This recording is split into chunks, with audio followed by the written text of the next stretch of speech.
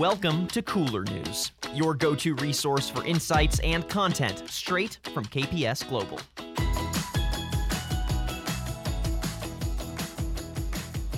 Hello and welcome to Cooler News, a podcast from KPS Global. I'm your host today, Tyler Kern. Thank you so much for joining me for this episode of the show. Today we're discussing condensation in walk-in coolers and freezers, why it occurs, signs to watch for, and ways to prevent it. And joining me today are two subject matter experts. We have Jason Bratcher, Director of Construction Services for the West Coast at KPS Global. Jason, thanks so much for joining us.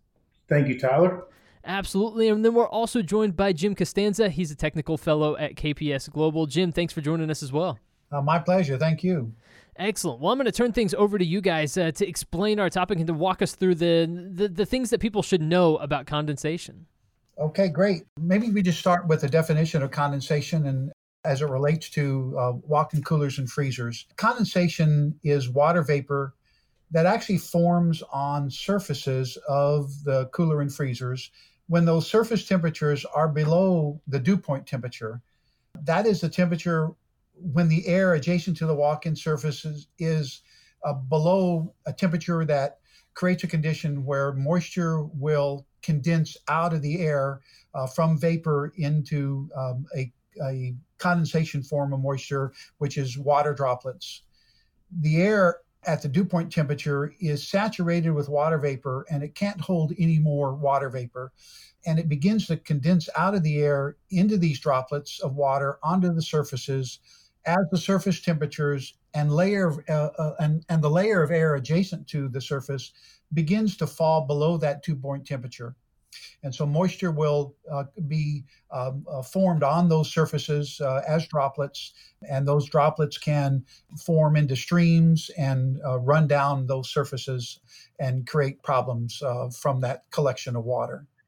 Yeah, and Jim, a good example for that we see all the time is condensation on glass doors. So one of the biggest calls that I used to get when I was in service is, hey, my glass doors are sweating. They're sweating all over the floor, and they want to know if their heaters are working. And one of the first things that we usually check is checking the humidity inside the store, because a lot of times the heaters will be working just fine. But if your air conditioning system in the store is not working good and you get humidity above 55%, then you can get condensation forming on the frames of the glass doors with the heaters working. Yes. That's an excellent point, because the heaters in glass doors now have to meet a maximum energy consumption requirement by the Department of Energy. And so the manufacturers typically are engineering the heater systems just to the point that it can control condensation up to that 75 degree temperature and 55 degree relative humidity on the outside of the cooler or freezer. And so when you have that ambient environment elevated in either temperature or humidity because of the air conditioning system or open doors, oftentimes these walk-in coolers and freezers, especially in grocery stores, they're in fair proximity to loading doors from in the back of the building that Right. Once those doors are open for long periods of time, air migrates in from the outside, which is generally unconditioned, of course, and has a lot more humidity in it than the store. And you can overcome the ability of the heaters to keep those surface temperatures above the dew point temperature. Yeah, and I'll tell you, one of the most challenging sites is in a convenience store. You have a small retail space, customers in and out of those doors during busy hours. The doors are never closed, so the air conditioning is constantly sucked outside while the warm air outside is being sucked in. And if you get a state like Florida, Texas, where the springtime humidity is high and all that air is coming in that store, you could easily see 60, 70% humidity inside a convenience store. And with not having very hot heaters on some of these newer doors, trying to combat that is tough. So, one thing that we try to tell customers is airflow is always going to be important. Make sure that you have air moving on that box, and try to keep your evaporators from blowing directly on the back of the glass doors. Yeah. Some of the racking now has gaps where there may not be product in there, and that evaporator is blowing directly on the back of the door, and it's just super cool in that frame. And those heaters just can't they just can't overcome that. And with that high humidity, it's going to form the water droplets like you was talking about earlier. Yeah, that the air movement that you're talking about, there's a couple of really critical elements to that is really beneficial to keeping condensation from forming. One is the air itself. You are moving air across that cold surface of that cold layer of air right next to the surface of the walk-in, and that air disrupts that stagnant air at that surface and helps it evaporate moisture off of the surface of the walk-in. So it basically scrapes moisture as it's trying to form. Also, if air is taken from an elevated position and blown down onto the surfaces, that air is typically warmer. And that's one of the other components that you want is you want to raise the surface temperature of that material on the outside of the walk-in that's trying to condense moisture. And if you can raise that temperature up a little bit, then you get out of that dew point temperature zone and where it won't condensate because it's too warm. So taking warm air from upper elevation above the walk-in and blowing it downward, it's going to be several degrees warmer, and that helps warm the surface temperature up. So, and that helps combat condensation also. Yeah, and that's one of the reasons why we spec in our prints that on the exterior of a walk-in, especially on a freezer, that you need to have at least a 2-inch air gap with some air movement. And, I've seen walk-ins before have a 6-7 inch air gap and still get condensation because they block that area in and they're not having any air exchanges. It's just dead, stagnant air back there. So yes, not only is the gap important, like Jim said, having air movement across there is probably even more important than the size of what the gap is behind that walk-in. One of the issues that we see too, that where condensation creates a big problem on walk-ins is on thermal break. So, we've seen in the past that an inadequate thermal break or the freezer not being placed directly on top of the thermal break can cause the cold transfer to transfer through that thermal break into the concrete and then chill that concrete to where it's below dew point. And then you actually start getting the water droplets on the concrete. So it's the same phenomenon that happens on glass doors can also happen on the concrete also. Absolutely. And we've seen regularly when that concrete temperature is below the dew point temperature, you actually can get conductance of that cold temperature up into the lower portions of the panel, the walk-in cooler and freezer panel, especially at the frame where two panels are joined together with a locking mechanism. And that condensation can come up vertically into that joint. And if it's a freezer box, that can create either condensation or a frozen condition, depending on how cold the temperature is on the warm side of the panels. Yeah, and one thing we tell our service techs out there when they're going on a call that the complaint has to do with frost or condensation is check the humidity in the store, check what the surface temperature is, because to find out the dew point, you have to have the surface temperature and the humidity. But one thing is it's also has to do with the time of the year. If you can usually talk to a customer and ask them, is this something that was not occurring during the winter months, and now that we're getting into spring, you're starting to see this condensation form, and then that lets us know that, hey, maybe it's not a heater issue that just failed, that it could have a lot to do with the humidity in the store and the condensation coming in. But strip curtains are one big indication that you have humid air coming into the freezer, because a lot of complaints we get are because they're getting frost buildup on their strip curtains, when actually a strip curtain is designed to try to capture that warm air before it enters that freezer. And by getting that frost on that strip curtain kind of tells you that, hey, that strip curtain is doing what is there to do. It's working. But it also lets you know that, hey, maybe my humidity in my back room of my store is higher than what it needs to be, or my air conditioner is not working right, not pulling that humidity out. But without those strip curtains and without it catching that frost coming in, or that warm air that's creating the frost, that warm air was just going to get sucked right in and right up into the evaporators. Then you'll start getting frost build up on the ceilings of your freezers, on the fan shrouds. It's big balls of frost on your fan shrouds is one direct sign of moisture laden air being sucked into that freezer. And Jim, I know we've seen that hundreds of times. Yes, sir. And DOE requires some type of barrier system to be placed on most doors to restrict that vapor from coming into these walk-ins. And like you said, as it gets in, because it's in a freezer environment in particular, as that vapor loaded air infiltrates into the walk-in through that open door, it'll freeze in the air as a fog, and this fog will be circulated around that freezer. It'll be deposited on all those surfaces that you talked about, the evaporator, the fan shrouds. It also will deposit around the door opening itself, on the walls and the ceiling. There's a distinct pattern that you see where vapor actually comes in and gets deposited and frozen right there on the ceiling and the walls around the opening. But it stays in the air and it gets blown through the evaporator often, and it then deposits on product. And so Right. it's detrimental to the food products that are in there, because it'll build a layer of snow and ice on top of it.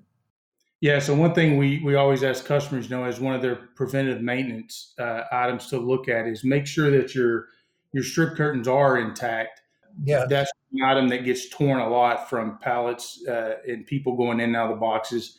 Make sure your gaskets on your doors are not torn and ripped and they are still sealing. Make sure your latches are closing that door down tight, and make sure employees are shutting the door. There's a lot of employees out there that are a little bit afraid to be inside of a freezer, so they want to prop that door open when they're in there working. And, they leave that door open, and 2 or 3 minutes of a door being open 5 or 6 times a day doesn't sound like very much to an employee working in there, but that is a lot of humidity getting introduced into that walk-in. Yes. Yeah, very negative impact on the refrigeration system. It's less efficient, so it can't cool as efficiently. The humidity level in the freezer is elevated because there's moisture just sitting around on all of this, lots of surfaces inside the freezer. So it's detrimental to, again, controlling the temperature. And we've seen it quite often where the employee actually cuts or takes down the strip curtain because it's cold or inconvenient trying to slice their way through these frozen strips of plastic. But they're there for a reason, to catch the moisture on the outside of the box. So cutting them away to make it convenient to come in and out, or more comfortable to come in and out, not having a cold surface rub up against you, is very, again, detrimental to the operation of that freezer. Yeah, and I know a lot of our customers now are using monitoring systems with magnetic door alarms, where alarms will sound off after 10, 15 minutes of that door being open. But, I know you've seen it, Jim. I've seen it, that employees figure out that they can place a magnet up there and silence the alarm and leave the door open. And it gives a reading back to the monitoring system that, hey, the doors haven't been left open. But in fact, the door has been open for a long time, because they've just silenced that alarm and they've told the system that the door is closed now. So one thing we started doing when if we would constantly see condensation issues inside of a walk-in, is we would install a humidity reader, a data logger inside the walk-in, outside the walk-in, and maybe by the evaporator. So then we could get a 1 week, a 2 week sample. We'd have the data loggers taking a reading every minute, every 30 seconds, the close intervals we could get.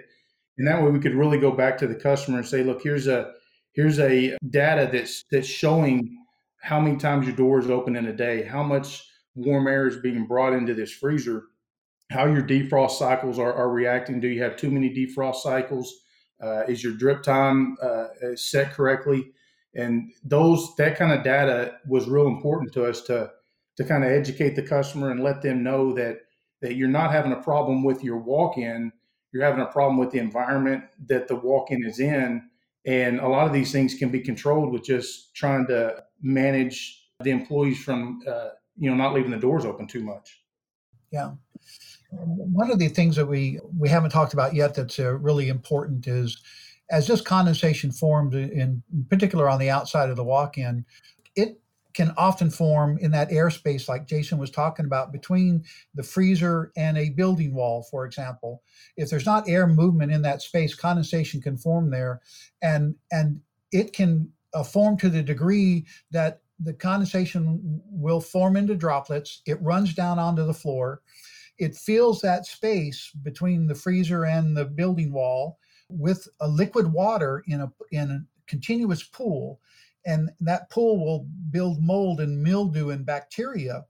And it will, if there's drywall, a gypsum board, let's say the freezer is on the back side of a wall that faces the front side of the store, or an office in a convenience store, then that wall can become infected with this mold and mildew, and that will have to be remediated, removed, and replaced, or treated in a way that kills that.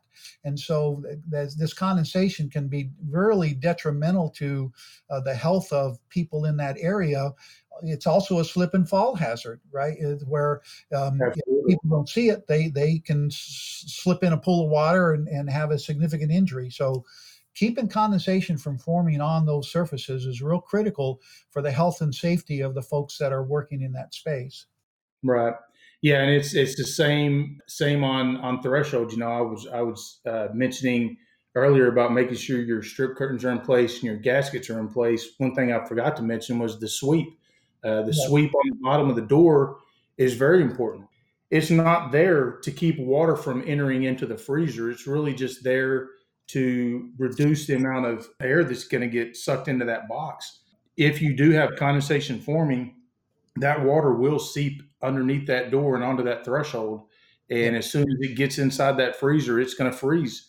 It doesn't really matter how much heat you have down there. If you get enough liquid on that cold surface in a 0 or -10 box, it's going to freeze. And then an employee's going to walk in there.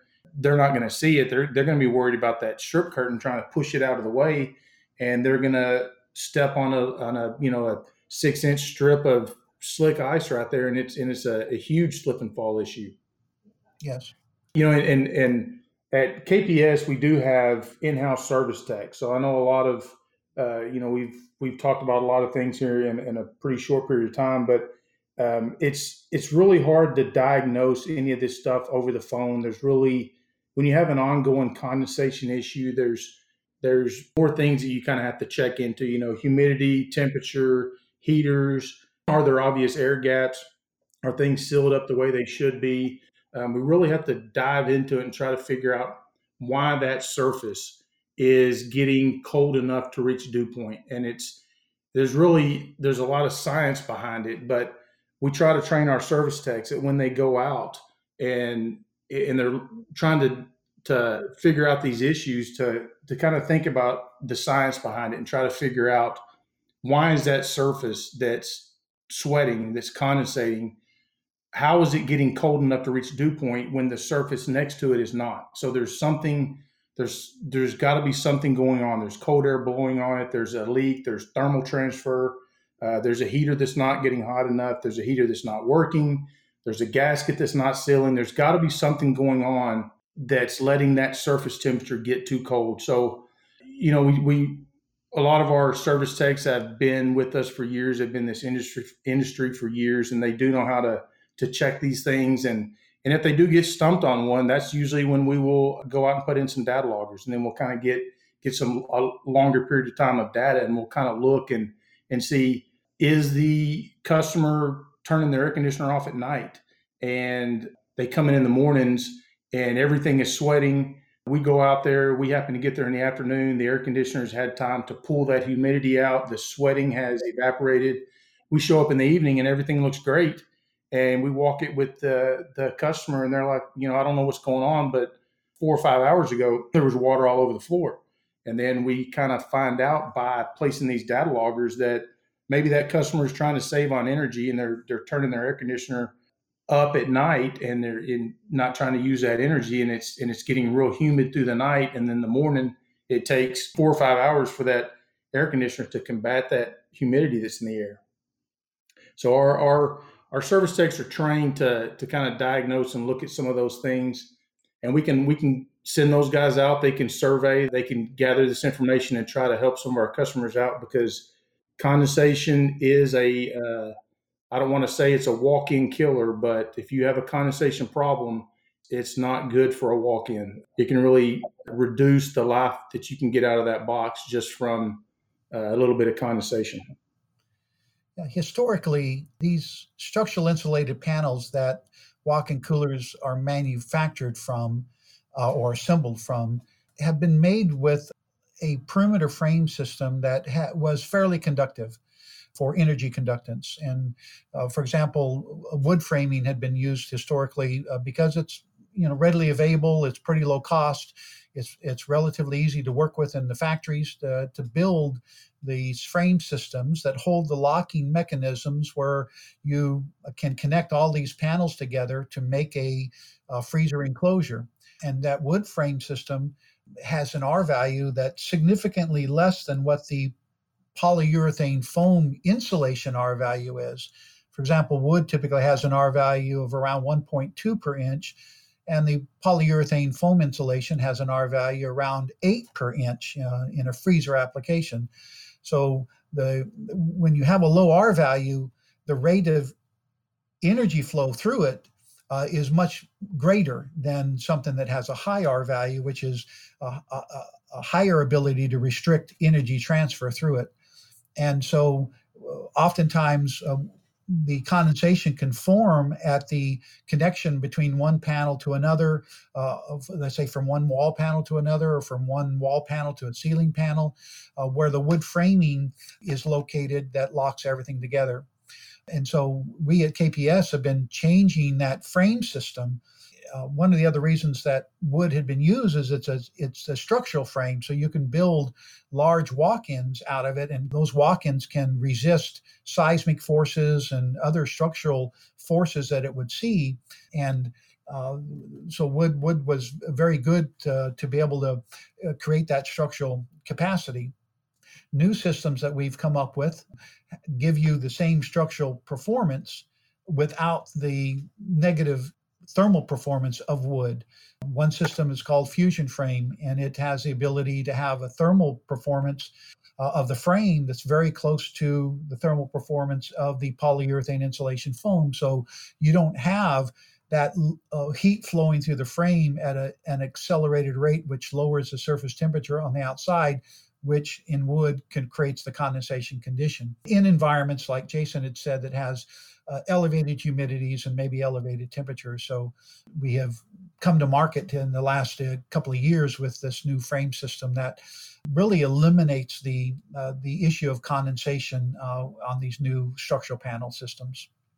Yeah, and Jim, one thing from the field side that I've really enjoyed about the Fusion Frame product and even the high density rail product is, even on a wood frame box, you have anytime you have employees driving forklifts and pallet jacks and things like that around your boxes, you're going to have a chance of strikes from that equipment hitting that box. And even if you had a Fusion Frame or a high density rail box and an employee smacks a corner of it a few times and he starts loosening those joints up and moisture does get in that joint, well, it's 100% repairable. So you can go back and seal that joint and make it back to an airtight seal, and there's no damage that's been done from that moisture in there. Whereas wood's going to absorb that moisture, and once that wood swells and cracks, you're never going to get it to take back the original shape. You're always going to have